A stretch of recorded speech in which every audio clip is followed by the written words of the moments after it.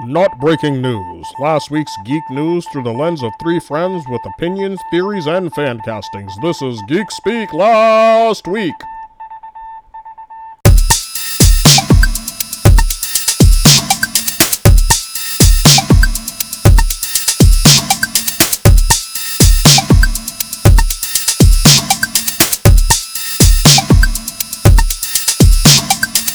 Hey guys, welcome back to another episode of Geek Speak Last Week. This is Ed. This is Tone. This is Brian. And we're back again to talk about all the geeky stuff that's happened in the last, right now, it's only been a couple of days, but there's a ton of Marvel stuff that we did not get into in our last episode just because of time constraints. We had a ton of other things to talk about. So today's going to be mostly our Marvel roundup, talk about all the news that have been coming out for projects that they have, and also we're going to cover a review of Black Panther since all three of us have seen that. So spoiler filled. Yes, spoiler filled. So once we finish the other stuff and we get into that, if you don't want any spoilers, that's when you should cut the episode. We'll mention it again, but yeah. So it will be spoilers. We've all seen it. We just want to give our take and what we thought was cool about the movie. But up top, we just wanted to mention, unfortunately, we had another loss in the comic book realm this week. Another gentleman who has passed, who has been a big name in a lot of comics, and that's Kevin O'Neill, passed at 69. Probably best known as one of the creators of the League of Extraordinary Gentlemen with Alan Moore. Unfortunately, he passed earlier this week. Just wanted to mention it. I mean, he's Eisner Award winner, Harvey Award winner, Bram Stoker Award winner. The guy has done a ton in his career, and it's a shame that he passed.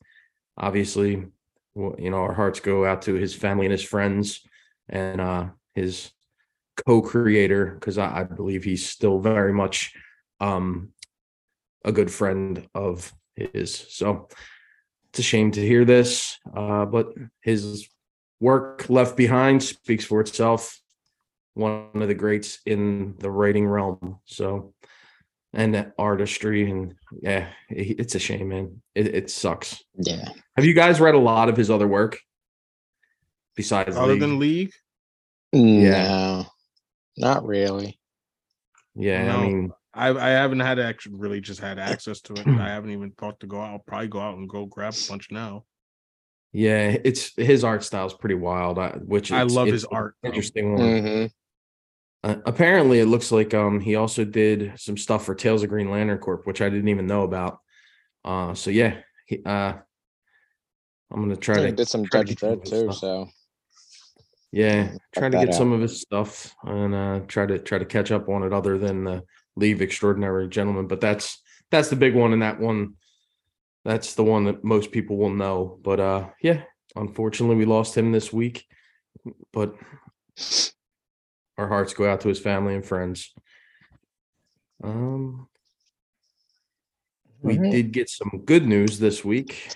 I don't know how good this first. I mean, I don't know if starting this out, this is good news. We don't even know. It's better than a legend of the craft passing, but that is true. Yeah, the first piece of news we have here is the writer of the last two Venom movies will be directing. It'll be her first time as a director. Kelly Marcel is set to helm the third Venom film, with Tom Hardy returning in the role. I mean, cool. It's well noted on this show. I'm a fan of these movies.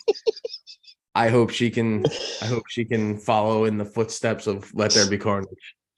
Oh God. No, please no. I mean, she's probably writing this one too, so I hope she follows in the steps of well, yeah, you're absolutely right. Good point, sir.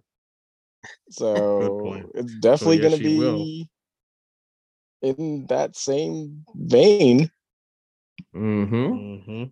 Yep, she is screenplay by her and being directed. So yep. Mm-hmm. Yeah, I know. I mean, who knows So what she yeah, can if do as a you director, like but Venom and Let you There gonna Be like this Carnage, movie, you Ed's going gonna love this fucking movie. like that's right. you going to like more characters that look the same fighting each other. Know what I really want them to call this Venom 3 : Let There Be Carnage 2. That would be my ideal title for this Venom movie. 3, Let There Be Carnage 2. TOO. Still no Spider-Man in sight. That's right. That's right. Keep them away from this I would franchise. have at least hoped for let let there be more carnage or absolute carnage, but he wants Let There Be Carnage 2. Let There Be Carnage 2, Electric Boogaloo. Actually, Maximum Carnage would make the most sense. Yes. Yes. Yeah, not as good as Let There Be Carnage 2. But I'll agree. It would be good. Well, Let There Be Carnage 2, Maximum Carnage. Yeah. Venom 3, Let There Be Carnage 2, Maximum Carnage. I like it. That just rolls off the tongue. It does. I could see that on lunch boxes. It's like an anime with all the titles. Yeah. Or that's true. They do have weird ones. They definitely do. Some of the stuff you guys send me, I'm like, what the hell is this title? What is this? Superhero Super is the one that sticks out in my head. Dragon Ball Superhero. Yeah, that's it. I know it had 2 supers in there for no apparent reason. But yeah, that I'm excited for a third movie. I know you guys don't give a shit, but I want to see if the directors want to see them close had, out the trilogy.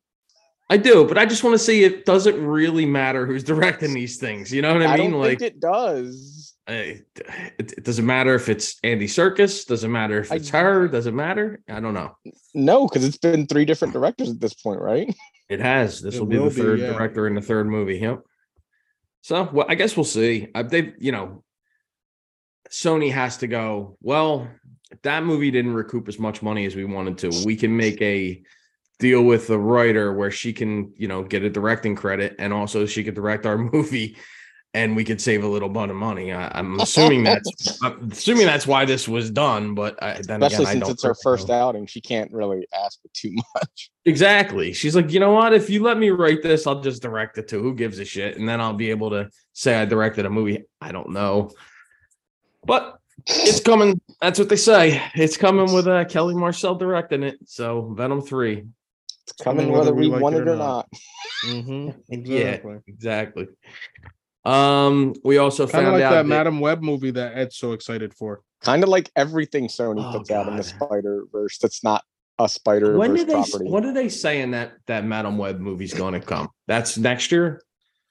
Because I'm pretty sure. I couldn't care less about that one. 2024. I know you got some time to you're secretly waiting. You got some time to build up your hate more of Dolphin Teeth. Can't wait. That picture the other day that you sent me of Dolphin Teeth was, man, if she didn't have a head, she'd be all right. She didn't have a head. I don't know. People find her attractive. I understand that, but I don't see it. I don't understand it. You're not one of them, obviously. I'm not in that group. No. Yeah. God damn it. Anyway, we are also hearing that William Jackson Harper has been cast in a mystery role in the upcoming Ant-Man and the Wasp: Quantumania, which there have been a lot of rumors, conjecture saying that he may end up being Reed Richards, which I like that a lot. I love that, actually. Yeah, I think he'd be a good fit. He'd be a good fit for that role. I like it a lot, especially with Kang being played by who he's being played by. Like, it makes sense. Yeah, right. Exactly. I think we're all on the same page, whereas having play Reed Richards in Krasinski. I thought it was a good little fan service moment, but other than that, I'm just like, I don't really need him back as Reed. I thought he looked okay in the movie. Obviously, he didn't have a lot to do, but I thought it was a good little a good little toss in It for was the fans. what But that whole moment was. It was a nice little here's all your little stuff that you guys want. yeah, Now leave us alone. Mm-hmm. now shut up, please. Yeah. So yeah, hopefully this ends up being true and we do actually get him in a role because I like him.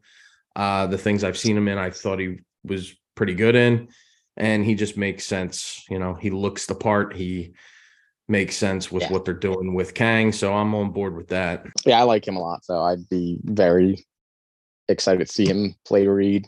I think he could pull off that ashholelessness that Reed has. Like not being like worrying about his science before anything else. Like John Krasinski came off way too family oriented, which Reed is family oriented, but he like that's what he was appealing to in that moment. Yeah. And he was a lot like more wholesome. Yeah, and that like even while being like a family man, Reed isn't like a wholesome, like he's not a touchy-feely lovey kind of guy. Yeah. Yeah, he's a very scientific person where like I love these people, therefore I have to make the, yeah, like if you fuck with his family, he will fuck you up. Oh, sure, yeah. Yeah, like but he's gonna miss those things because he's too focused on his science. And he's like, oh shit, you fucked up my family. Now I have to fuck you up when I could have prevented this the whole time. Yeah. So yeah, that's one of the people that they're saying is going to be in a new role here. But another one that they said, Emilia Clarke's role has been revealed. Now I don't know. I didn't read that it was 100%, but they said it's possibly been revealed to be Abigail Brand in Secret Invasion, which I think we kind of called that when it first. Maybe it was Brian said, I think it's probably going to be Abigail Brand. I can't remember which one of you guys said that. And I was like, oh yeah, that would work. And now that's who they're saying it is. I thought it was you, Brian. I just thought she'd be great for the role. And then everybody was like, no, she's going to be Varanki. And I'm like, I mean, that would be good too. But I just kind of see her as Abigail Brand. I don't know why. Yeah. And I mean, the stuff that we've seen in the like trailer of her, like fits with Abigail Brand. Yeah. And like knowing that we have Sword already established, like it makes sense to bring the person that is most associated with Sword. Oh, and guess what? Mutants. Yep. Like, hey, we have Sword, we have mutants. Who's connected to both of them? Yeah. Abigail Brand. Like it makes sense. And she's a big enough name. Yeah, like she's a great fit for that character. Yep, I agree. So that'll be cool. Obviously that Secret Invasion, that's not too far away now. It's funny that it felt so far away and now it's coming out middle of next year. That was like everything. Like I feel like Black Panther, like we were like, oh, it's never coming out, and then it just snuck up on us. I feel like really. And now next we also is Ant-Man. So yeah. So we have that to look forward to, and that's not far away, man. That's only 3 months now.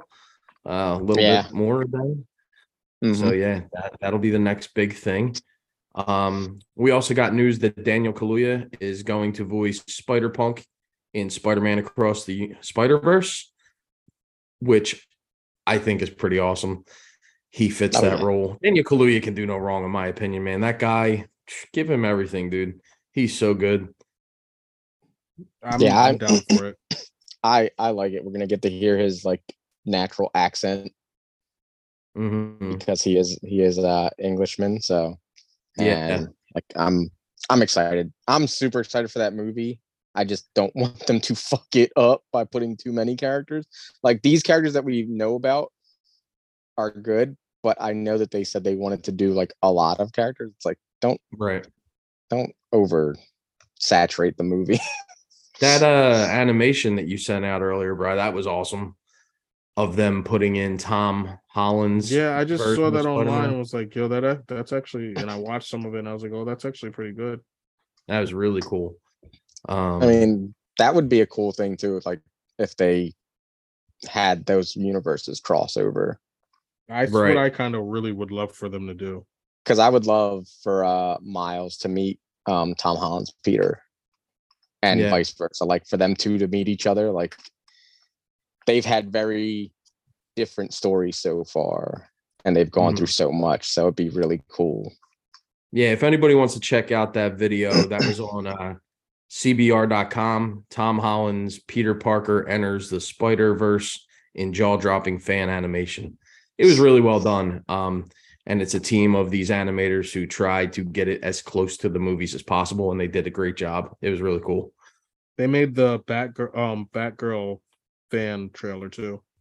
Oh, that was the same guys. Cool. Yep. Yeah. So they do good work, these guys. Check that out. And I mean, it's keeping Daniel Kaluuya in a Marvel property since he did not reprise his role in Wakanda Forever. Yeah, I was actually pretty upset that didn't happen. I wanted there to be a little throw off. Yeah, he was doing other stuff. And I mean, yep. in the story, it made sense why his character wasn't there anyway. Like they give you like a line that's like kind of explains where he is. So yeah. But yeah, I'm excited for him to be Spider-Punk. Spider-Punk's such a cool character. Yeah, any more Daniel Kaluuya? Bring it on. I'm good with it. Yeah. We also got the cast for Agatha, Coven of Chaos. Two of the big ones that were mentioned are Aubrey Plaza. She will be playing a villain. We don't know. None of these people seem to be revealed yet who their characters will be. And also Joe Locke, who is one of the guys in Heartstopper. I forget which one. He's the black-haired kid. I know that. I forget his name in the show. Young guy. Charlie. He'll be. He is Charlie. You're right. And he's going to be in it as well. Those were the two that stuck out to me. It's going to be 9 episodes long. Agatha, Coven of Chaos, and those two will be in it. There's been a lot of rumors as to who they're going to play and stuff online. I've seen they're saying it might be that group of Coven of like monsters that she has with her. So I was like, maybe they're rounding out the cast with these people. I don't really know, but either way, I'm excited to see what else they do with that character, Agatha Harkness, and if they do try to bring back Scarlet Witch in some way, it'll be interesting to see where they go from here, because she was such a cool part of that show, and any more of this witchcraft stuff that they put in here, I'm down for.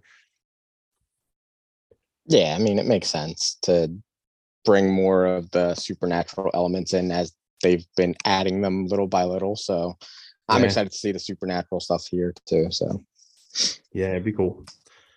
And then another big casting for Marvel. They have said that Yahya Abdul-Mateen II has been cast as the lead of Disney Plus's superhero series Wonder Man, with Courtney Cox in join the cast as well. I don't know who should be playing. Really? But yeah, that's one of the things I saw, that she's in negotiations to join the cast. But that's interesting. He'll be playing Simon Williams. We don't know who she'll be playing yet. They also said that Ben Kingsley will be returning at some capacity. Trevor Slattery. So there's 3 people for that cast. Who knows what this show is going to be about? I have a feeling it's going to flow into the Vision Quest series that they keep talking about, because there's so much interaction between the Wonder Man character and the Vision character in the comics. I could see this kind of following the formula that She-Hulk just had, like kind of like a comedy, but also doing the Marvel like action stuff in there as well. But this one especially will probably be a little bit more actiony. Yeah, and it'll also probably be like based around, like I could see Courtney Cox playing another actor that he knew or something, because if you're gonna have Trevor Slattery there, like it could be a bunch of actors and stuff like that instead of being like a legal drama. Be more like kind of I can't think right now. Kind of more like The Office or something like that, where it's like that kind of show where they're like following them around and stuff. Right. I could see that, because I feel like they're experimenting with all their Disney Plus shows, and that would seem like something they would try to experiment with also. Yeah, I could see that. And again, just like that character's, even though it has a lot of like ties to the Iron Man stuff, it's also, if they're going to go to anything, it probably will be the actor part of him, So. Yeah. Either way, I'm excited. He's one of my favorite characters, and I do like Yahya Abdul-Mateen II a lot. So he wasn't my first choice, but I do like his work, and I'm sure he'll do a great job. Everyone's jumping. Everyone's jumping shit from DC stuff. It looks like. Yeah, right. Jeez. Yeah. So we'll be seeing that. That's coming up. What's that? 2024, I think, was when they were talking about Wonder Man. I don't think it's anytime soon. Yeah. So they still have a lot of time to round out the cast, and I'm sure once we start hearing more info, we'll be letting everybody know what's going on with that. There was also a rumor that Deadpool 3 is going to feature Owen Wilson's character Mobius from that Loki series. So obviously, we're going to get some time variance authority interaction, which may have a lot to do with the plot of what this and how they're going to bring Deadpool into our reality, which we kind of already assumed. Yeah, right? I feel like that's exactly what we were all thinking anyway. Like this is going to be Wolverine and Deadpool coming from either one of them or both of them coming from a different universe and then coming here, or probably going through a bunch of universes, and that's where Mobius could come in. Yeah. I like that. I like Owen Wilson as Mobius, so I like him getting to do something else aside from just being in the Loki series. Yeah. And he's good enough of a comic actor where he can bounce off of Ryan Reynolds. Oh yeah, he can. Yeah, which will be good. The big thing for me is I hope that means Daphne Keane could potentially return to the role of X-23 in some capacity, because she was very good, especially she's grown up now. So yeah, and she's older now, so she's at the right age to be the X-23 that we would need in stuff like this. So I've never seen her in anything else. Does she speak English? Yeah, she's in the Dark Materials. She's in. I don't watch that show. So she's the lead on that. Yeah. Okay. So I mean, because obviously there was a reason for the fact that she just actually speaks fluent Spanish. So okay. Yeah. I mean, she's British and Spanish, so just like me. Yeah, just like you, Ed. Yeah, British and Spanish. Speak English perfectly. Yeah, you would never know. All right. No accent or anything. Yeah, I know. I hide it well. And as previously discussed, a Vision series with Paul Bettany titled Vision Quest is in development. This is early stages. This is just something that they're throwing around. But you would think with the end of the WandaVision series, we're eventually going to get something with Vision. If him not showing back up in movies, obviously a Disney Plus series would be a better way to flesh out what's going on with that character. So I'm excited for that. Yeah, he's great in that role. So any more of Paul Bettany, I'm happy with as well, because I think his arc in the movies is really, really well done. So the way they left it off with him being the White Vision and going out on his own. I mean, it makes sense with the way that ended, with the two Visions having that whole conundrum, and then the White Vision leaving because of the whole thing where he's questioning everything. So yeah, that title makes sense for what it would be if it's him trying to find himself again and find out who he is.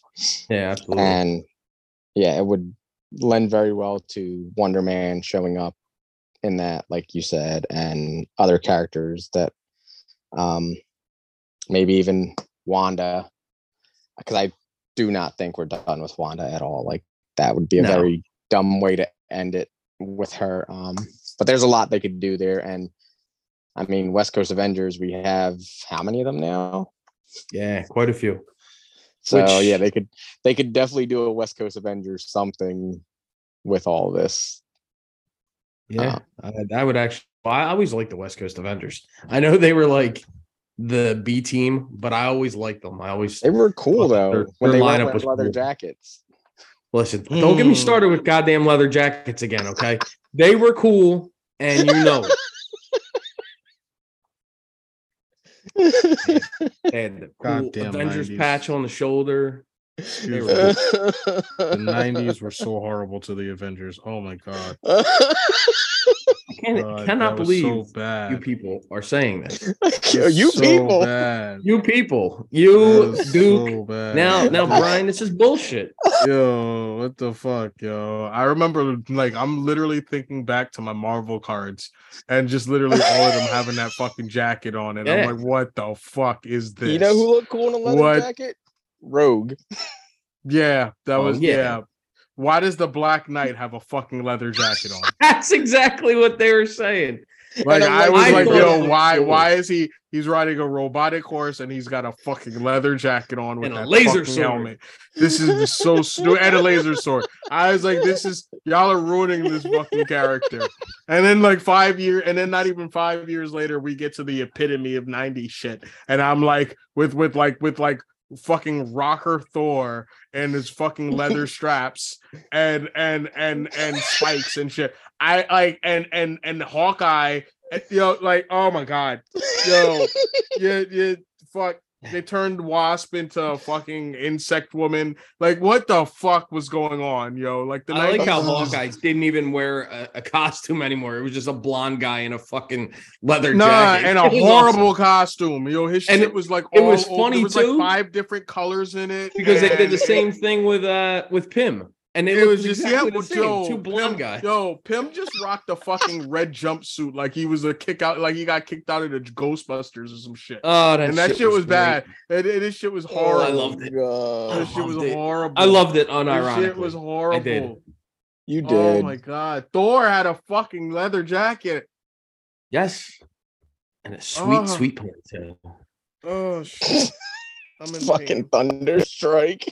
God, no! Cool, no, bro. Stop! Don't. I was trying. Thunderstrike was cool. Cool. I like Thunderstrike, dude. I thought he was cool. Yeah, of course you did, because he had a fucking ponytail and a fucking cool leather vest, cool ass leather shit. He was cool. Yeah, oh yeah. He's a fucking knockoff Thor. Shit, I had the first issue, and I saw that shit. Was like, why? Oh shit! You need more pouches and pockets, man. That's why. Red Skull with his giant shoulder pads. What do they carry in their fucking pouches? No one can tell me. Everything. No one can tell me. Batman had stuff in his utility belt that he actually used. All these people had all these patches, and none of them used them for anything. Yo, the 90s was the 90s was patch and strap heaven. That's it. Certainly was. Everybody had multiple straps and patches that did absolutely nothing. Pouches. Who was it that just did that? Like in the last couple of years, the character was called the Pouch, Liefeld. And it was a guy made of. It was Liefeld. Yeah, and it was just him shooting pouches out of a pouch gun. That was fucking awesome.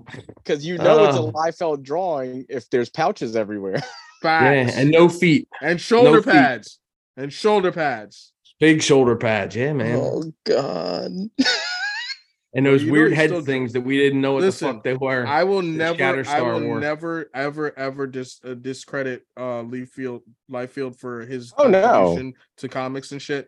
But my man's art is exactly the same as it was in the 90s. Exactly, like his art has not evolved at all. Like I've seen recent pictures and been like, why? How? Like Jim he's Lee's the one that did the big barrel chested fucking I don't even see Will Spatasio drawing anything except for every now and then every time he draws some shit, I'm like, well, yeah, he still got it. Okay, this shit still look good. Liefeld still got it. It's pouches. Yeah. Because you can when he doesn't a variant cover for something, I know he's just drawing pouches. He's drawing a variant of his variant. He's literally drawing a variant of his covers. You're like, wait. That's his shit now. He literally draws variant covers for covers that are based on his own shit. Yeah, he just makes everyone into Cable or Deadpool. Yeah. Well, if it works, why fix it? You know what I mean? His stuff is still his art's still good. It's just it's Liefeld. Like, yes, you know it. You can. As soon as you see it, you know it. Yep. You're like, yep, yo, nobody can stand like that. So if he ever draws something without pouches, you gotta go check on him, make sure he's all right. Almost every one of his like drawings I can think of is in motion. There usually ain't any people standing still. Like very rarely. Why I remember America got fucked up so bad because he was standing still. Yeah, that's what I was just saying with that fucking chest. That was crazy. He was standing still, and my man was like, "Boobies." I wanted to draw boobies, but you're drawing Captain America. But I want to draw boobies. Was there no quality control in that? Like nobody went, "Yo, bro, what the fuck is this?" They were like, "Yep, looks good. Let's go print them all. Send it to print." Yeah, send the print. Oh boy, that was bad. Sorry, folks, we got a little off topic there. The 90s took a hold of us, and it just don't let go sometimes. Yeah, 90s just takes a hold of you, and it don't let go. Well, speaking, I love this. That's cool. Yeah, somebody Evans as the Liefeld. God, that's so bad, dude. That's still better than the original drawing. Oh, for sure. Yeah. What Tone is holding up is a computer generated. Somebody went on and changed Chris Evans to make it look like that fucked up picture. Yeah, like that Captain America booby drawing. Good Lord. Yeah. The 90s. Fucking cool. The 90s. That's the 90s were there. That's what happened. Uh-huh. Motherfucking something that doesn't take place in the 90s. No, it does not. It's something that's going to be coming real soon. Guardians of the Galaxy Holiday Special got a trailer. I mean, it looks like it's going to be fun. We all have no real clue what's going to happen in it, but we know one thing, and that is Drax and Mantis are going to try to kidnap your boy Kevin Bacon. Hey man, Kevin Bacon's so happy. Kevin Bacon, and I love his fucking response when they show up. He's like, "Who the fuck are these people? Like, what the hell?" And then you just see craziness the rest of the trailer. I mean, there's stuff in there, but it's not like it's so frenetic that it's hard to kind of really tell you what's going on in there. We all assume that there's going to be some kind of big reveal of either Adam Warlock, long shot. We're talking about Silver Surfer possibly showing up in a post credits, but it's a lot to think is going to happen just because of all the characters are in the Guardians, and they all have to have something to do here. And also, when you add on to that, this thing's probably only going to be 45 minutes to an hour long. It's not going to be a full feature length thing, so it'll be hard to put that stuff in there. I don't know. Yeah, I'm not holding my breath for nothing crazy like that. Yeah, it looks. I mean, it looks like it'll be fun. I'm wondering if like them saying we were going to get like a big character isn't that it is Kevin Bacon being in the movie. True. Yeah, because I mean Kevin we already Bacon know he is Kevin Bacon. Yeah, he's playing Kevin Certainly Bacon. is. So it makes Kevin Bacon an MCU character now. So Sebastian Shaw is now in the MCU. No, Kevin Bacon is in no. Exactly. Kevin Bacon. Kevin Bacon is Sebastian Shaw in no Guardians of the Galaxy. He's Kevin Holiday Bacon. Special. He's Kevin Bacon. Does that mean? Does that mean X-Men First Class exists in the MCU? Obviously, yes. The movie. Yeah, it does. That'd be quite a stretch there. I mean, all this looks pretty good. I mean, it looks fun. It doesn't look like it wasn't earth-shattering or anything like that. But no, nothing in this trailer was like, oh my god, I need to like. I need to see that shit. I'm like, yeah, it looks like a Christmas movie in the MCU. Yeah, right. Cool. Like, I haven't got one of those yet. So if anyone was gonna do one, Iron This Man makes 3. sense. Sure. Okay. Yeah. Hawkeye's the best Christmas MCU thing I we've was gotten about so to far. say, True, yeah. too. Yeah, Hawkeye would be the best. Iron Man 3, and now this. Hawkeye, Iron Man 3. Can't even say those two things in the same breath. Right. It's just why? Why Hey, what? go put your leather jacket on. No. I wasn't part of the team. I can't. What's wrong with Iron Man 3? You don't like Iron Man 3? I mean, it exists. And It's not my good. it's not my favorite of the Iron Man movies. No, well, of course not. But I mean, it's better than a lot of the other stuff. I didn't hate it. That's kind of really how I felt about it. I didn't hate it. I thought it had some really cool action scenes. I mean, we got Trevor Slattery out of it. That's not a good thing, though. I didn't hate him. That's what I'm saying. Like, even when that whole movie came out, I was like, I don't hate this character. I kind of really wish they'd given us the real Mandarin, but Real Mandarin, yeah. I didn't. Oh no, and I mean the real Mandarin. I don't mean Guy Pearce. Remember when they tried to slip that in at the end, and everybody's like, "No, dude." Like, no. Mm-mm. See, but that's the kind of course correction I like. They waited like a year, 2 years, then they were like, "Oh yeah, there is really a real Mandarin." We fucked up. They had to. Of course, they had to, but the knee-jerk reaction from like DC on their stuff is like, "Oh, people don't like this; they like this," and then the next one, it's like they did scrap it. Yeah, they just tank everything. It's fucking insanity. Anyway, don't want to talk about DC right now. We're going to talk about some of the best Marvel stuff that they've come out with, and that is Black Panther: Wakanda Forever. So if you haven't seen the movie, leave now. Spoilers or forever. Leave now. Just leave now. Just we're going to get into every aspect of this film. I'm certain that we will cover it all. So we all got a chance to see it. What did you guys think? Anybody want to go first? Anybody want to start the conversation? Yeah, I'm gonna start light. M'Baku is the shit. Yeah, that's my boy. M'Baku was the shit. First of all, awesome. I found out after the movie that one of my favorite lines was improv. What is that? Bald-headed demon. Yeah, that when he called Okoye that shit, me and Jacinda lost it. He was like, no, he did not. No, he did not just call her that. He's like, yo, what's so good about that whole scene is it shows how they've grown as a family. Exactly. Yeah. Because that was like a family bickering type thing. Exactly. Yeah, it wasn't like anybody was ready to, start fighting in the middle of the. No, like they weren't ready to throw down. Like this was them like as a family, like just ribbing each other. Yep. It was good. Yeah, I absolutely love this movie. Me too. Yeah, it was fantastic. Oh God.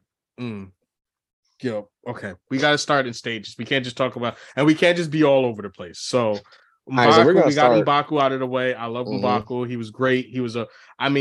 They made him actually central to the plot in several, and I like that. He wasn't just a secondary character or throwaway.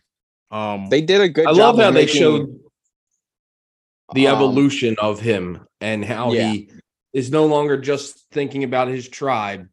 He's thinking about all of Wakanda. All of Wakanda. Like that scene, we're jumping ahead a little bit, but the scene with him saving all the kids and stuff like that, that was really cool. Setting him up as a hero. I love that scene. But yeah, sorry, Tony, you were going to say something. They did a good job of making all the characters that were pretty much secondary characters in the first movie central to this movie because it's about them all coming together. Like if these characters weren't able to come together in the end, they wouldn't have been able to do what they did. Yep.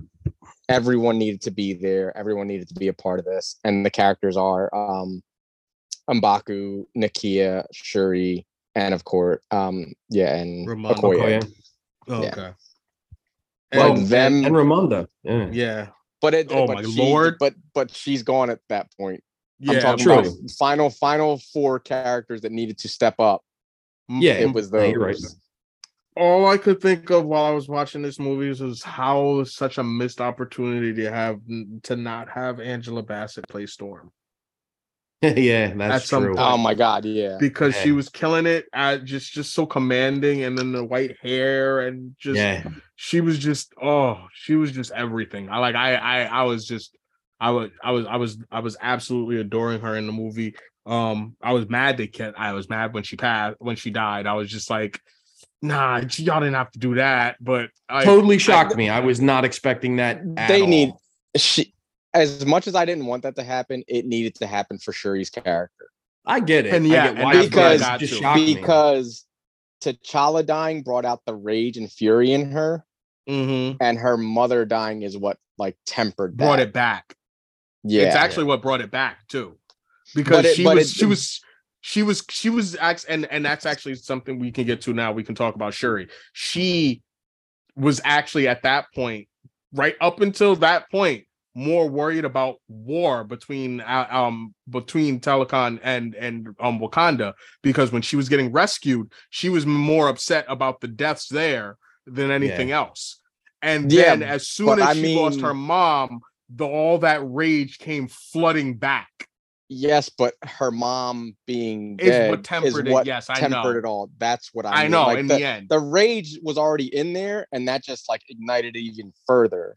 And that's what I'm saying. But she was on her way to sort of tamping it down on her own until that happened, and it just brought it back in a bigger wave.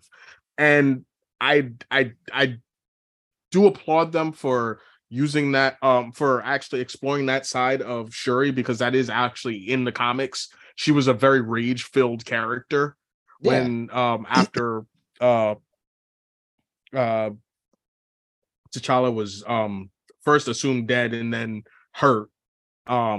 But it's like I actually have a series where that's like a central theme is her rage as she's meeting other people in the Marvel universe.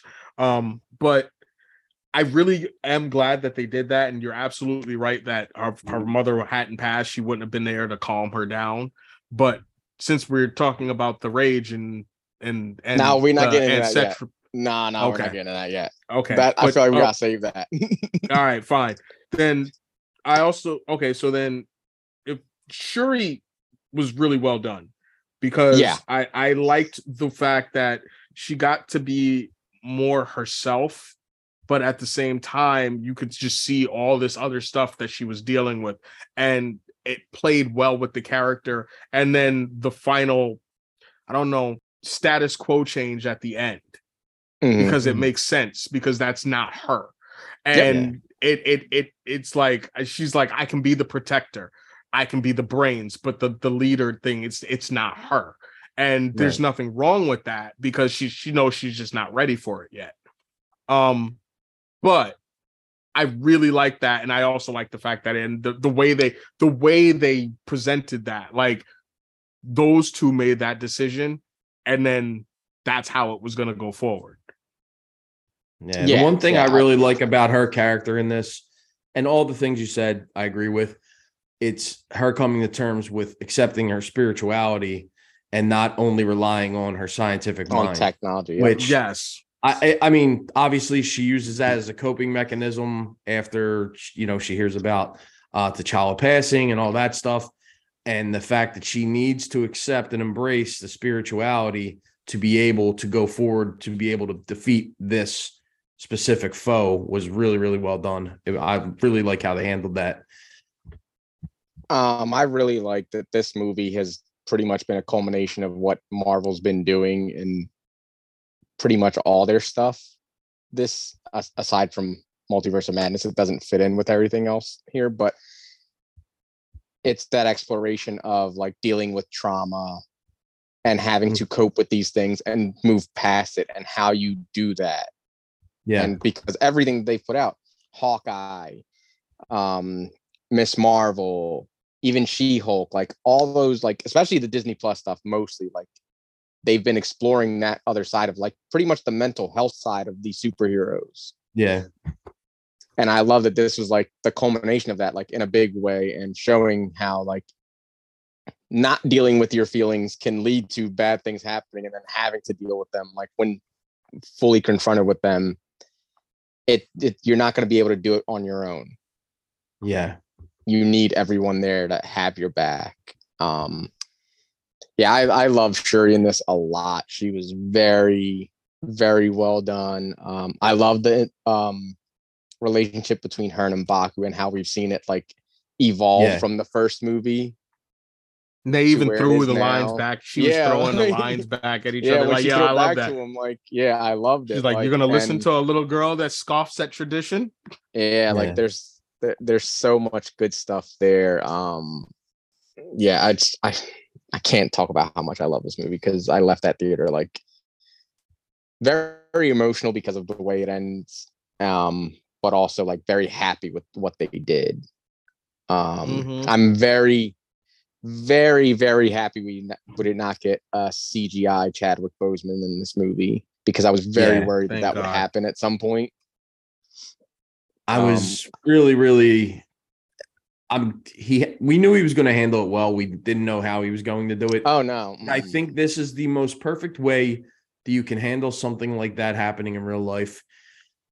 Pay homage to the actor without, making it into this spectacle, while also for the characters in the film, it made sense. It was organic. And the way that they open this movie with, before the credits hit or anything like that, you're just thrust straight into this. This is, he's on his deathbed. She's trying frantically to use science to save him, and she just couldn't do it. And Ramonda comes in and just tells her, your brother's with the ancestors now, and you just see her just destroyed.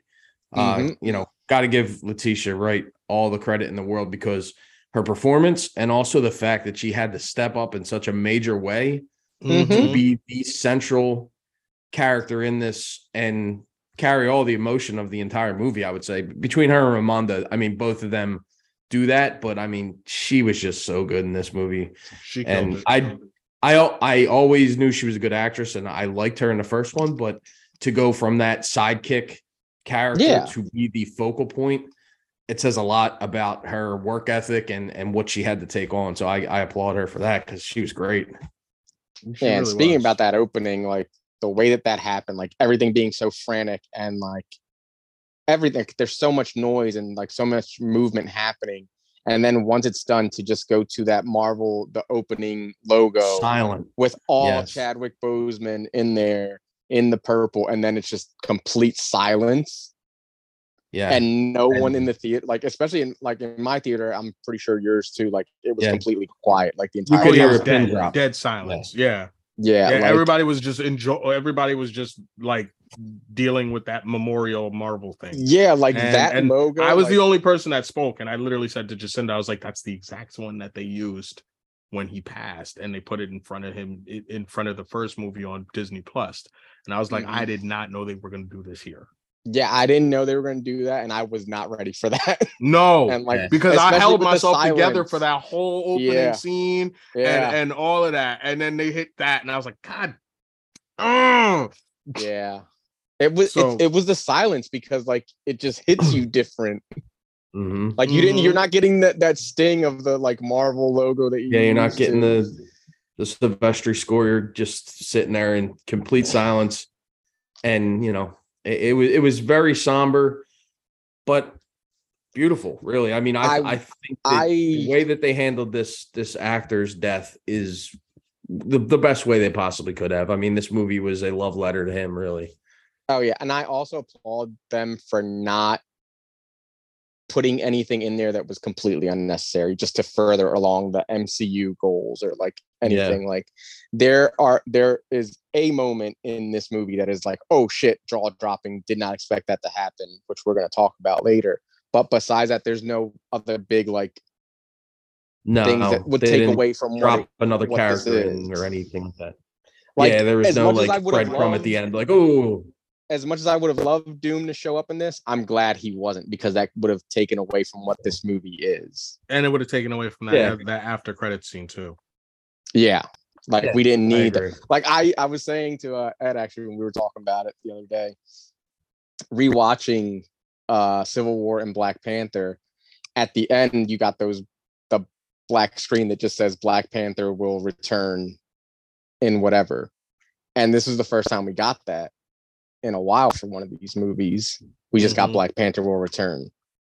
And I love that we got that in this. But yeah, what other characters are we going to talk about to get further? I mean, we're going to do Okoye. The big ones for me.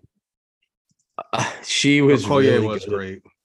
Okoye was great, and that scene with her and Ramonda when she gets my god, when she called her mother stripped of her title. When she called her mother, I was like, no, my gosh. This, I will say, this movie has had some of the best acting in any of the Marvel movies. Like, just between Letitia Wright, I can't think of Okoye's name. Danai Gurira. Yeah. And, like, those two specifically, like, that scene with Ramonda and Okoye, heartbreaking watching that.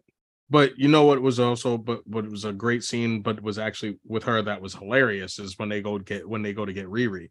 Oh yeah, when they like that whole scene, like when they from go the outside meet Everett Ross, that whole thing is just hilarious. When they go meet Everett Ross, that's another one. Yup. Like the chemistry between her and Martin Freeman, like it's so good. Yeah. It's so good. I really like in the scene where they're going to Riri and they're in her dorm room, and it's a throwaway line because people were laughing at the line before that. She says, "What are you going to beat Namor with a heater?" And that's exactly what they do in the final act. And I was like, "That's cool." That was good. That was good. She's like, "Yeah, no, you're good." She's like, "Yeah, she can fight the fish man that destroyed a whole thing by himself."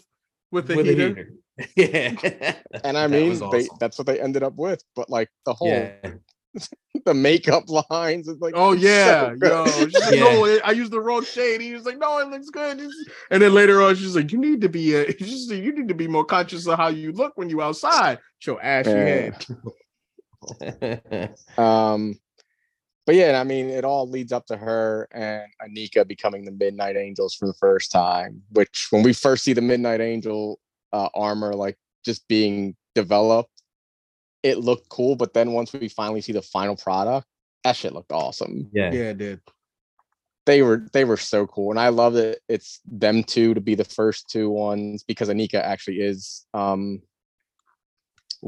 of them in the comic books. I don't think Okoye ever was. No, it's Io and Anika. Yeah, and I mean that little thing too at the end with you find out that they're a couple.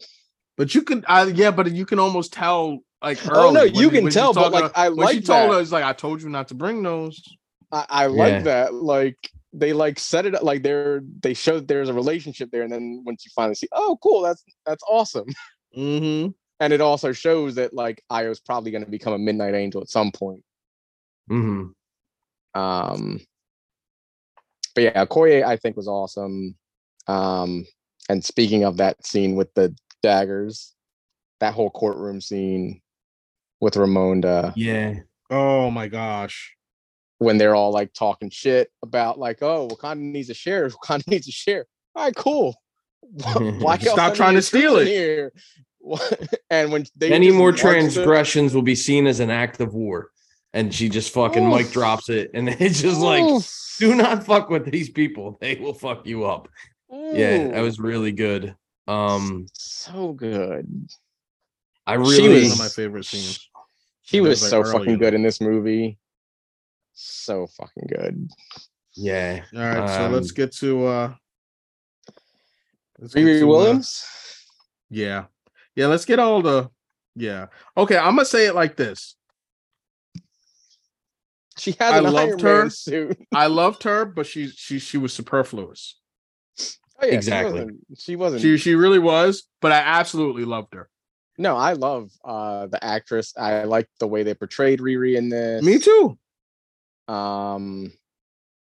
completely like, yeah, they could have made it random scientist number 5. Right. But I like that this is the way we introduce her. She has some cool scenes. Yeah, she definitely does. And the suits are fucking awesome that we see in this. Yeah. That even the first scene with her little makeshift one is that is pretty good. And like having that whole interaction with Shuri and Okoye and her in the dorm room was just hilarious. Yeah, that was my favorite part with her. The rest of it, like you said, Brian, superfluous. I get why they used her as kind of the MacGuffin of the movie, bringing in a character that you're going to need going forward. Understandable. Unlike you guys, I didn't really care for her character. It's not that I guess I just didn't like the way that they made her personality. It might be close to the comics. I don't know. I'm not a big super fan of that character, but to me, I just like, I don't care about this character. That's just my opinion. But everybody else seems to really like her, think that she was, spot on for Ironheart. I could see her going forward and, me liking her a little bit more. But in this movie, there was so much other stuff going on and so much more that I cared about, where when she was on the screen, I was like, I just didn't care. But all that being said, there are scenes in this movie with her. Like you said, we were talking about the one where they're in the dorm room. Thought that was really, really good. And later she says one of the lines that I thought was really funny when she takes the purple herb and she she punches the thing. She punches the suit. And she's like, "Can I get some of that?" Mm-hmm. That was good. But yeah, I mean, that's a small, I guess, just a nitpick for me. I think that there was so much other good stuff going on that it's kind of unfair to just be like, "Oh, I didn't like that." It's just she's not a character written for me though either. You know what I mean? She's not the person that I'm going to this movie to watch. So there were a lot of other people brought into this movie. Obviously, Tenoch Huerta. His name is one of my favorite characters, man. He was so cool and just did such a good job of embodying what that character is to me. I thought he was great. I mean, obviously visually they nailed it, but his delivery and his But you didn't like it for first, Ed? What? Yeah, when they first released stills of what it was going to look like with the piercings and stuff, I wasn't on board. I was like, I don't know how this is going to play. But in motion in the movie, worked perfectly. He looked great. I was really surprised how much I really, really enjoyed that character. He was awesome. Yeah, he is. I mean, I always liked Namor, but this makes me like Namor even more, especially this version. I like him so much. He was great, charismatic. He made he's terrifying. The bad guy. He's the bad guy in this. They committed to him being the bad guy. They didn't pull punches, which I liked. He has a good reason he's a tweener. No, he's a bad guy. He's very much in the vein of Killmonger. Yeah. He's doing these things for his people, and he will very much destroy anyone that gets in his way for his people. Yeah. You understand why he's doing it, but it's not the right thing to do. So much. It's hard not to like this dude. Yeah, it's true. And there's because there's scenes where you're like, nah, maybe he's gonna be a good guy. He might, and then he just says some shit. And you're like, fuck, no, he does not care at all. Yeah, no, and you even see that in the scene where they're underwater with what's her name? Shuri. She's just like, wow, this fucker is he's on a whole nother level. You see her go from, oh, we could possibly be allies, to realizing oh no, this dude's nuts. And he wants something from me that I will not do. But I do like the fact that they go all in on him being a villain. They don't at any point make him, some kind of anti-hero. He is truly a villain throughout this entire movie. Yeah, they definitely do commit to it. And I just love the character all around. Yeah, everything about them. I mean, just Okay, first of all, we got to back this up for a second because the introduction to the Talocans in the first place is just it was horror movie. It was just a straight horror movie, and it was absolutely brilliant. The sirens, fuck man, that wasn't cool at all. And it was brilliantly like, yo, like when you hear it, like I thought it was literally just part of the score, and I'm like, oh, okay, cool. This is kind of no, wait, that's not part of the score. That's not. And then the dude walked off. I was like, oh no. And I was like, yo, this is amazing. And then when they finally see, and then when we finally see Namor, and he first comes out of the water, and he's just like looking around, and he's just like, this is just the nicest area. And it's like the air is so pristine. He's complimenting you, and the tension is so fucking thick in that moment. I love that moment so much. Oh, it was so good. My favorite moment with him is actually like when he explains where his name came from. Yeah. When he's talking about the flashback when he went to go bring his mom, and beautifully shot in Puerto Rico. Oh my lord! Oh, was it really? Man, when he said he's like the priest used to call me El Niño Sin Amor, and he's like, and I took my name from that, and I was like, yeah, what? And it makes sense because, like, as M'Baku says later, they call him Kukulkan. Khan. Dude, that is my favorite line reading in the entire movie is when M'Baku says they call him Kukulkan. I love it. It's so fucking cool the way he says that. He said the feather serpent god. And then the thing that kills me is that he's like, what? You think because we live in the mountains, we don't have books? And I was like, yo! No, my favorite M'Baku scene is when he walks in eating the carrot. Yeah, that is good. That's short little callback to, no, we are vegetarians. Yeah. One more word and I'll feed you to my children. I'm kidding. We're vegetarians. That's a great line in the first one, and then this was a great callback.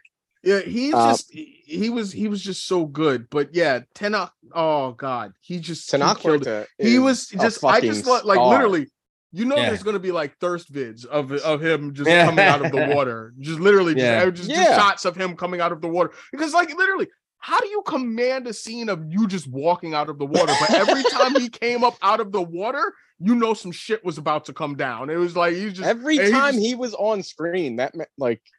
But the thing was like they did, and I love the fact that they didn't try to play it up, like because in the posters his hair's all perfectly done and everything, and like every time he comes up out of the water, he's like, "No, I got to get this shit out of my face," and it's just like, but he comes up like literally just come. That was a wide looking dude too. He just but the scene where he's through the glass with Ramonda.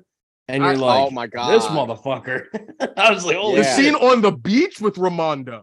That was really good. Yo, he was just like this whole movie standing like, oh my god! I was like, yo, I loved this interpretation of Namor, and it was just like, and the way he moves, the way he fights, the Talocans as well, because they're like, I love the fact that above ground they're blue and underwater you can't see that, so they just look normal. Why couldn't people understand that? Because apparently that's a complaint that they have, that they didn't explain why they're blue above water and then underwater they look normal. People did not seem to understand that at all. Because they do. They have this scene everything is blue. Where right. So people the little bit of light that they have would render them is what they're saying is it renders them as their original skin color. Yeah, people cannot understand that. I thought it was brilliant. Like, so did I. My eyes were messed up at first. I was like, wait, what? Yeah, I was like, wait, why does everybody look normal down here? I was like, yo, this is so weird. And then I'm like, oh.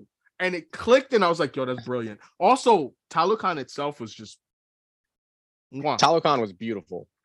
That's the way you introduce an underwater society. You know that, right? We literally I know that, like, that's not even... That's not even like a quarter of the city that we saw. Also, the nice little clamshell. That shit was crazy. Yeah, actually, it's based on actual Mayan paintings. No, and the fact stuff. that I just love the fact that they were doing that everywhere he went. I know, but it's actually based on like Mayan actual like statues and I paintings. know, and I love the fact that they did that. So good. Like and his entrance right before he started the rise Talokan chant into the Mastodon freaking jaw where his that was cool. Where his throne is. Oh, I want a poster of just that, of just him coming of just like him in mid descent. Yeah, that was very cool with the full headdress and all that stuff. Oh my gosh, that was really cool. But yes, the way and then Ed, yes, the way he moved, the way he was just like, I like how he was flying, but like the way he would skid. Yeah, and he would like most flight. It's like just one way, like a bird. He flew, but like would make sharp turns and shit. It was cool. Mm-hmm. I've never seen that in a movie. I can recall. They did a very good job of showing you that the flight is coming from his legs. Mm-hmm. Yeah. Because he's like making the steps to go up, and then like he would make those sharp turns, which you can do because you're using your legs to make those sharp turns. Mm-hmm. Yeah. When most flight, usually it looks like you're using the top of your body to steer and everything. Yeah. And what we usually see in flight. He was awesome. Like in everything, like that whole scene when they attack Wakanda for the first time. I think it's who is it? Yo, those water bombs, yo. Yeah, they were awesome. There's was so it much a like we're standing in the street, and then you just see the water rising up at their ankles, and they're like, "Oh fuck, it's on." Mm-hmm. It was Okoye and Nakia, wasn't it? Yeah. Okay, yeah. I couldn't remember who the two characters were that were standing there, but yeah. And then they both realize like, okay, we got. Yeah, they know what's happening, and they go to like start trying to help people. That was a really good scene. I mean, and M'Baku good like scene, you know. M'Baku like going trying to take him out, and then like the club just breaks against his back. Jacinda goes, you notice how he had a new club the next time they had to fight, right? I was like, well, yeah, my man M'Baku's not stupid. He's not against an upgrade. He was just gonna rock it until it don't work no more. He's like, now he's got himself a vibranium club. He's not stupid. Use this on the fish people. It broke.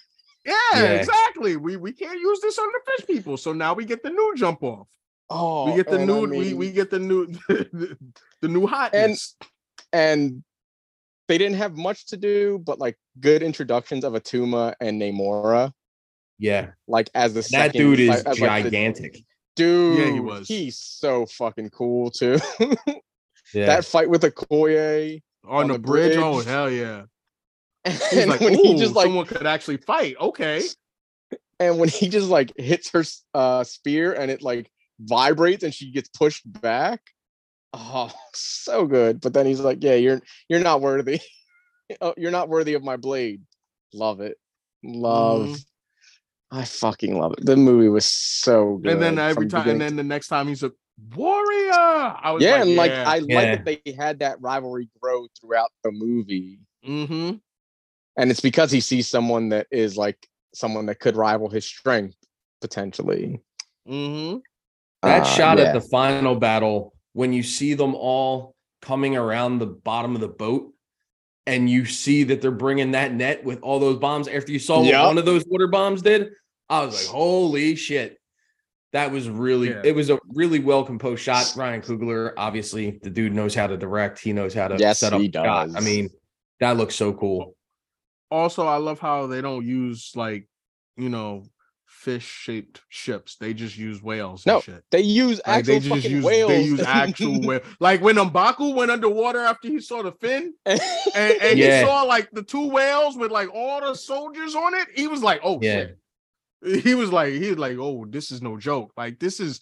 They were not playing. Like when the first time they do it on the bridge, and the whale just comes up and they just jump and they all jump off. Oh yeah. I was like, I'm sorry, what? Yeah, exactly. Like it was a bus or something. Like, hold up. This is my stop. I gotta get off here. Yeah, exactly. And the thing that gets me about the whole situation is like you got the ones at the battle just using the tail to catapult them up and shit. Like, he's like, I need a lift. Okay, here we go. I'm like, the fact that they made it like they're so in tune with them like that was just fantastic. Like because you know what that means? That means like moving on to like the next one, the next time we see him, we might get like Giganto or whatever it is. Like, you know what I mean? Like the giant walking whale that they have or whatever. Like there's all kinds of, I want to see their versions of them. Yeah. I want to see these Talokan versions of these things now. Yeah, like of these sea creatures that they probably have had. And also, I love the fact that they made Namor so old. Yeah. Like he's not 400 years old in comics. Mm-hmm. Yeah, and it's good. Like they make it that he's just aging slowly. Mm-hmm. Yeah. And like also I love that he just dropped, yeah, I'm a mutant in there. Yeah. Mm-hmm. He's like, yeah, I'm a mutant. And like just said the word mutant. This is the first time we've heard mutant in the MCU in how long? Yep. And we've got mutation, we've got, yeah, they've alluded to, and we got the X-Men Sting in a few of these things, but this one didn't have it. Again, show of restraint. Yeah, we already know that what the mutant thing is, and although it would have been cool, it didn't fit in this movie, so I was okay with that. Again, like their restraint of like putting any of that stuff in there was very good. Val was in this to further her character, but it made sense. Yeah, exactly. She wasn't just thrown in here to go, oh, here goes, I'm putting together a team. It was, oh yeah, cool. Yeah, she's she's trying to get resources now. And also potentially show that she could, as the Val in the comics, be a Skrull. Mm-hmm. Yeah, because why? Because the Skrulls would definitely want some vibranium. Mm-hmm. The whole Everett Ross reveal with her that blew my mind. That was just like a throwaway line. I'm like, wait, what? Like, I feel feel like, like what? Y'all was married. Wait, what? Hold on. They said, I was like, yo, she was flirting with him at first. Yeah, she was flirting with him. I'm like, oh, she's trying to get her some. Okay. And then she's like, and I just wanted to make up for, when we were married. I was like, whoa. Yeah. Okay. Moving on. They were like, we're not even going to fucking talk about that. Yeah, exactly. It's like moving on to the next subject. And we're like, wait, hold on. No, wait, you can't just drop that. Can't just be dropping bombs like that and not let us see what's actually happening here. Yeah, I do love her character so much though, because now I have seen everything.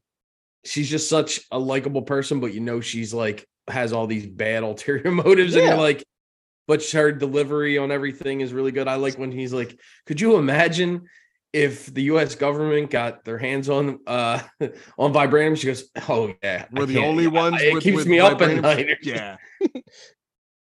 Great. Oh yeah.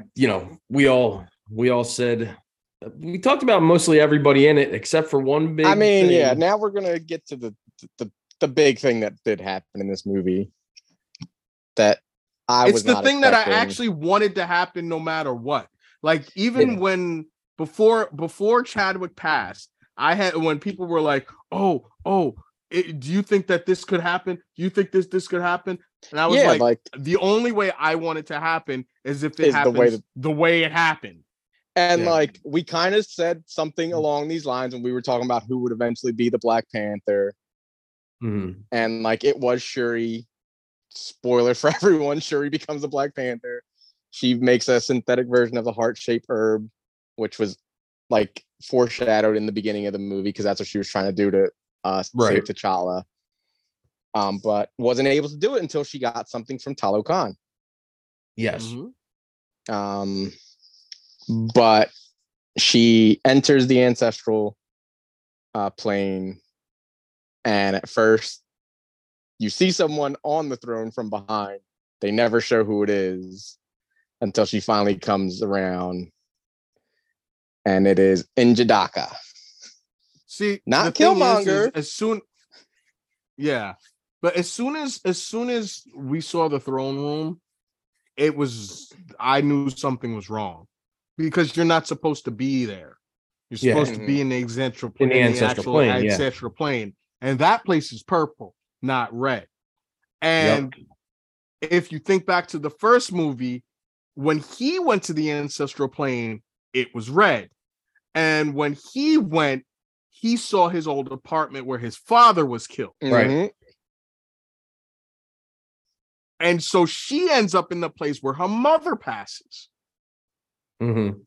And that right there, like I was like, dang, this ain't right. And like I didn't expect him, but I knew something And was right. Something that's was why I was wrong. like, they're not showing us who's on this throne. There's this is somebody. This is something. Like, this isn't normal. And then when she comes around and she sees him sitting there, and he says, and like I said, she calls him. She calls him by his name. She doesn't call him Eric. She doesn't call him Killmonger. She calls him Njidaka. And I love that. And like him wearing all white, and that scene between those two, fucking amazing. And she's in her funeral garb.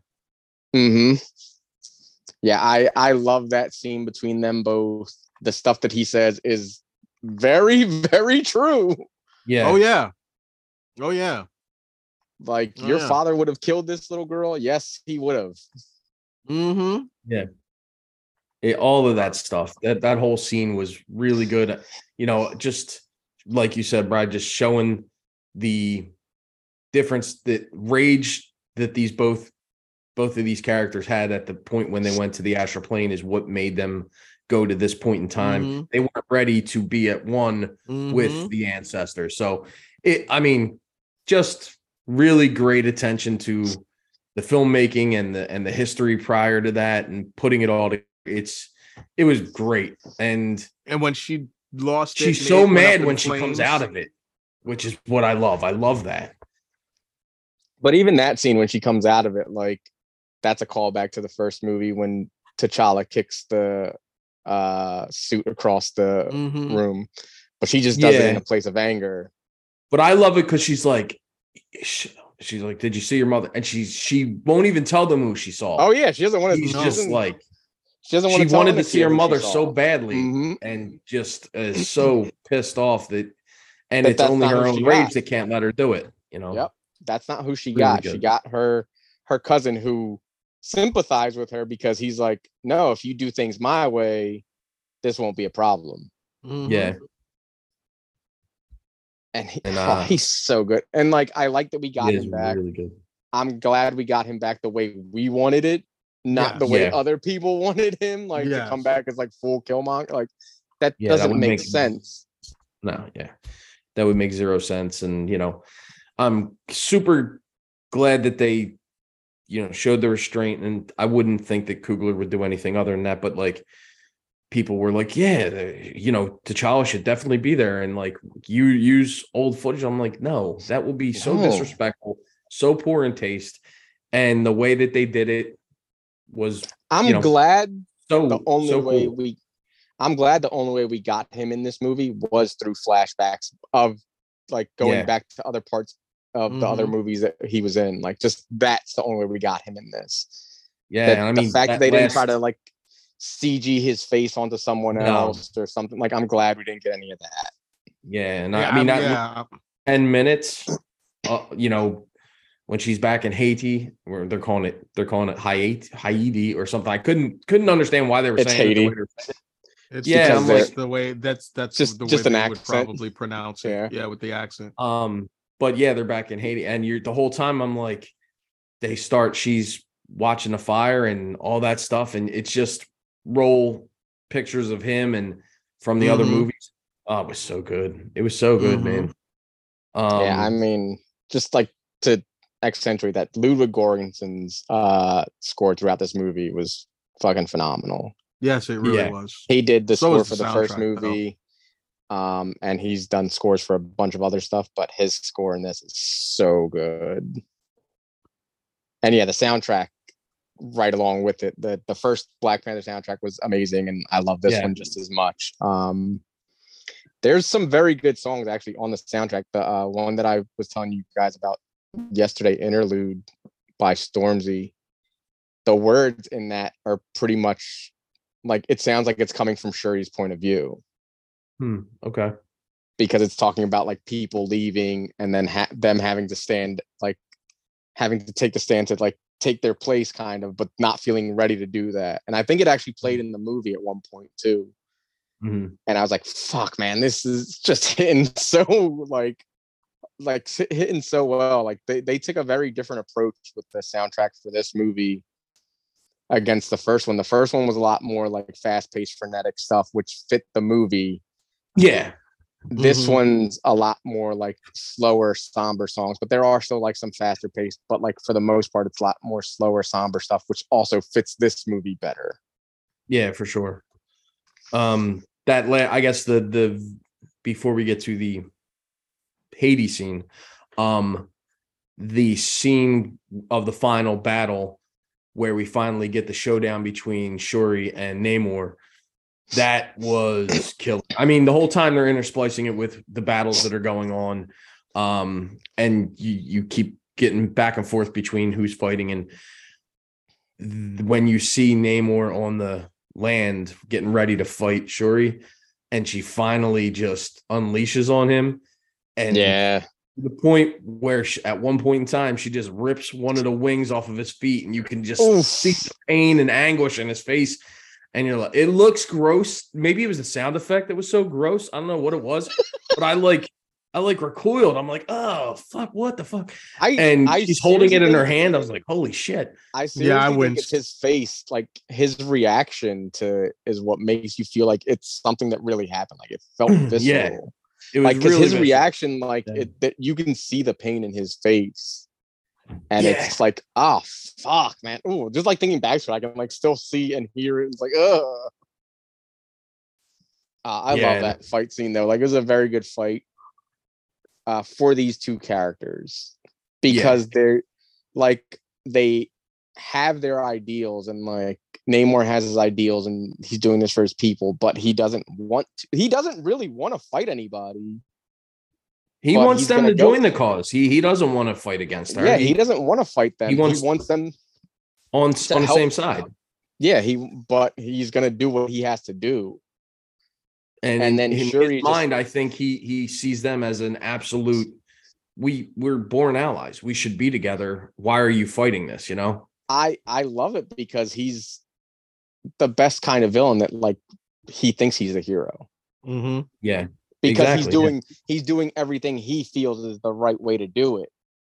Like even to the point where at the end, like after the fight is done, and they're like, and Namor comes to him and is like, I would have fought with you till the end. And he's like, no, they're gonna need us at some point. Mm-hmm. Yeah. And they're gonna come to us. Like he's not done with his plan. Yeah, no. Yeah, he didn't surrender out of like not thinking he could win or any of that. It was more 10 steps ahead. Like, he knows where this is going to go. And Americans and other countries aren't going to stop going after Wakanda for their vibranium. And eventually they're going to need an ally in that war, you know? I have a feeling it's going to lead to like the big bad between both of them would be Doom. And like, that makes sense for Latveria to come after Wakanda at some point and them to need the Talokan to help them. Yeah. And I mean, they don't address it in the movie because again, they were trying to show some restraint and not get into Doom and all. But I have to assume that crew in the beginning that's using the vibranium detector is all set up by Doom. I mean, that was Everett Ross said that they were CIA. He said CIA, and the other people, the research team was from somebody else though. There was some kind of scientist, he said.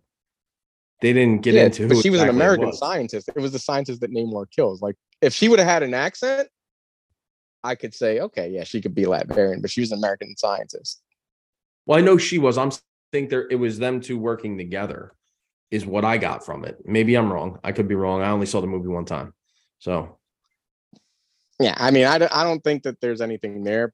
I think that was just the U.S. trying to get their foothold in, because I think it was the U.S. and was it France that actually sent the France was the ones who went. So I think the U.S. went underwater where French sent people to the Wakanda research center. Outreach Center. I think that because they were the ones that were like coming at Wakanda very hard in the beginning. I think that was just showing us that both we're doing something, even though one didn't get caught by the Wakandans at least. Yeah. And the fact that Shuri finally embraces the fact that, she lets go of her rage and is able to show him mercy and let him show live. them who you are. That was really cool. That was a great throwback to the first movie. Mm-hmm. And I also love that Namor said Imperious Rex, even though he didn't say it as Imperious Rex. He said it in the Yucatec language that they were speaking, which was awesome. Yeah, like I said, does say it. I was expecting him to like shout it, but he does say it, which still cool. I mean, just like Avengers Assemble. He doesn't scream Avengers Assemble. He says Avengers and then just speaks the word assemble, which I don't know how anybody of them fucking heard that. But then they all rush towards the fight. But still, they felt it in their bones. They felt it. They must have felt it. Maybe like they all had else in the theater pieces. Yeah, for sure. Yeah. So then we get I guess it's the epilogue of the movie where you get her. I was not ready. No, man, that I was like, yo, no, don't do this. Don't do this to me. Don't. I literally was saying that as soon as I saw them walk on the screen. Don't do this. Don't do this to me. Don't do this to me. I can't handle this shit right now. Don't do this to me. Don't. And they went and did it. Yeah. Yeah. So after she burns her ceremonial garb and she's looking at the fire on the beach, she's having all the memories of T'Challa.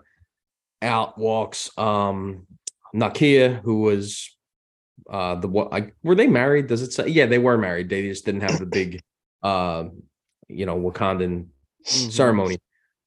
She walks out and she has a young boy with her, and she ends up. It was like so emotional when she's like, "This is your auntie." I was like, "Holy shit!" That's why I was broken. I was like, "Don't do it. I can't do this." And it's like, "This is your auntie." I'm like, "Oh, yo, my whole theater." Yeah, you could hear it in the whole theater. They're like, "Oh," and then she's it. And then what was his Haitian name? Toussaint. Toussaint. Oh yeah, which is also a thing. But yeah. So yeah, his name was Toussaint, and I'm like, oh, okay. And then you get the actual reveal of his Wakanda name is T'Challa after his father, which at that already like crying. I'm getting and then I'm like, oh my thinking God. About it. Like, fuck. Yeah. My kid literally just handed me fucking tissues. Like, and I'm Prince T'Challa, son of King T'Challa. How much he looked like Chadwick Boseman. Yeah, he really did. Like I was like, fuck. Like, how did they do this? Like, how do you find a kid that looks Rihanna song kicks in, and that Rihanna song perfect for the end of this movie. And I'm so glad that they had restraint again and didn't do some crazy CGI credits. They actually did something that was tasteful, and it actually made sense towards the film and the story, which was like basically watching her funeral garb burn away and reveal the Black Panther. Yeah, that was and I was cool. Like, I really like that. I really like that a lot. But as I was watching that scene, all I could think to myself was, oh, so that's how we're gonna get a replacement T'Challa for Black Panther, because we're gonna get some Kang intervention, some time travel, and we're gonna get a older version of this boy and whatnot. So yeah, I mean, we'll get him older. It's gotta happen. One thing we didn't talk about, the funeral procession, which was in beautiful, the beginning, and it was awesome. But so the way that they the ship would take away the coffin, I love that. Like it was awesome, but it also reminded me that. I thought that was goofy looking. I thought it looked It silly. reminded me of the new, like the more recent Black Panther series where he was in space. Mm. And I wonder if they're not going to do something like that, because it's very like, that's what it reminded me of, like the coffin getting pulled up into the ship like that, and then like them showing later that their other ships are pulling people in the same way. Yeah. It reminded me of that. Like, so maybe we could get his son like from the future in that like Wakandan empire of like in space, like coming, because I feel like they're doing like cosmic shit is what they keep on hinting towards outside of like Yeah, Kang. that's true. So if he could come from the future and be like, there's something big coming that we have to stop so that it can keep this from happening, like something. I just kind of wish we knew where they were taking the bodies. Like I would have loved to. Yeah, like that's what I wanted to know. The, like they took them up, but then like we don't see where they're going with them. Like I would love to see their funeral, their excuse me, cemetery or wherever it is, because Yeah, I know like it's some crazy crypt or so. It's gonna be something. Yeah, that's what I'm saying. Cool. Like they have like a crypt somewhere where they're keeping everybody. Yeah, I don't know. I fucking love the movie overall, everything about it. Yeah, there's so much good to say about it. It did not disappoint me at all. No. And this kind of brought me back after the last couple of things in MCU. I was just like, I wasn't crazy about them. And this was just like everything I wanted. Like you said, probably some of the best performances in any of these movies ever. Like they're Oscar-worthy performances, I think. Mm-hmm. I agree. Mm-hmm. I mean, they won't win them because the Oscars are garbage when it comes to doing that kind of stuff. Yeah, but I could see Letitia Wright or Angela Bassett. Angela Bassett especially. I think that she might get a supporting nomination. I don't know that she'll win, only because, like you said, it is kind of rigged. But it's skewed away from anything that's genre related. But yeah, she definitely deserves to at least be nominated. I would say that, even Okoye, she's puts in a really good performance here, so she could be another one who might supporting nomination. I mean, Tenoch Huerta, that dude fucking yeah. Every time he was on screen, you were paying attention to him. Yeah, he definitely commanded the screen very, very well. Yeah, I could not have asked for as much as I wanted my boy for Namor. I couldn't have asked for a better Namor. I really couldn't have. And it's crazy because I've seen him in other stuff, and he's like, he never commanded anything the way he did in this movie. Like, I love that he's like, I love to see your city. Oh, okay. He's like, your skin would boil. He's like, your blood would. He's like, your blood would boil. Your skin would. It's like, he's like, or you can wear a suit. Or we have this. We have some. He's like, we have some of those. I was like, yo, my man. Like, come on, man. He was so good. Oh, so good. So good. Yeah, he's awesome, man. I can't wait to see more of him. See more of Letitia Wright as Black Panther, Shuri, and like to see the Midnight Angels. After they killed Ramonda, I'm like, are they really going to fucking kill Namor? Like, she's got that. I was very worried they were going to kill him. I was like, there's no way. You know what I mean? Like, if, as a company, they can't do this because it makes no fucking sense. But I was like, they already started doing shit that I didn't think they were going to do, so I wasn't sure. Yeah, I was very worried they were going to kill him off. I was like, fuck, they're going to, like, she's going to, like, succumb to her rage. But she didn't. Yeah. And, like, I'm glad she didn't, because he's such a good character. You need him to be around more. Yeah, he's one of the best villains they've had so far, for sure. Like, everybody, has their favorites, and I think D'Onofrio's Kingpin's probably up there for me. I really liked Michael Keaton as the Vulture, and obviously Killmonger, he's fantastic, but he's up there. He's like top 4, Oh yeah, top 5 for me, man. he's easily up there. He's very good, and like I said, he believes everything he's doing is the right thing. Yeah. Mhm. Which is what makes him a very, very good villain, because it's hard to turn someone like that against their beliefs. It was Yeah. just he was just really good in that role. Yeah. It's not even so much that I didn't expect to, because as soon as they said what they were doing, I was like, oh, that's an interesting take. I always like interesting takes. So, and like I was down for it. But the like as soon as I saw him, I was like, dude, this shit is just on a whole nother level than what I was expecting. And then everything they did with the character, I was like, yeah, no, this all fits. This all fits perfectly. This is exactly how a Namor should be. And then, like I said, just know it. Just when he said how he got his name, I just like I literally was just like, I'm done. I'm done. You could throw anything else at me at this point. Like I'm good, because that was just too good. That was too good. That was too. There's not enough I can say about his performance as Namor. Like I said, I've seen him in other stuff, and he's good in the other stuff I've seen, but he's never been this good. Yeah. Some people just get cast and they just embody the character. I think. Like he's so good, and I can't wait to see more. Like he's gonna be. I can just like imagine things that they could do where he's a villain. Like he's the villain. Like Namor has been a villain before, so it's not like out of the realm of possibility to just keep him as a villain. But they're gonna need him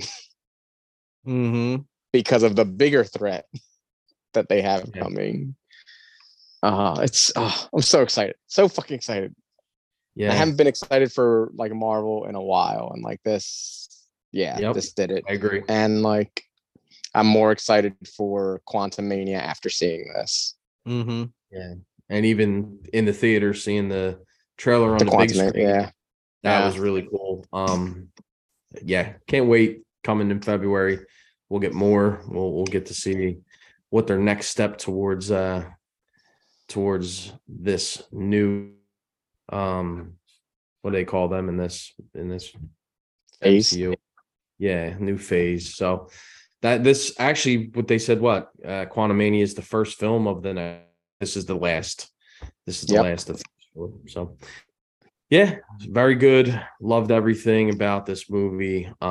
Just really, really can't wait to see it again. I'm going to see it again probably one more time in the theaters, and then when it drops, I'll check it out again. I have to see it again.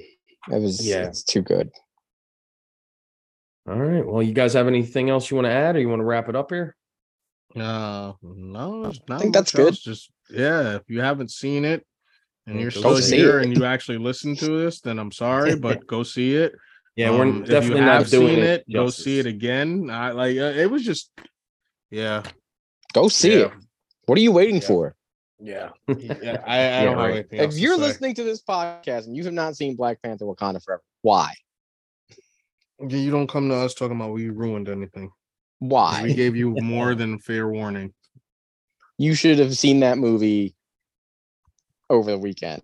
Yeah. There's no reason that you didn't. Like it's what are you doing with your lives if you haven't seen this movie? Yeah, what the fuck?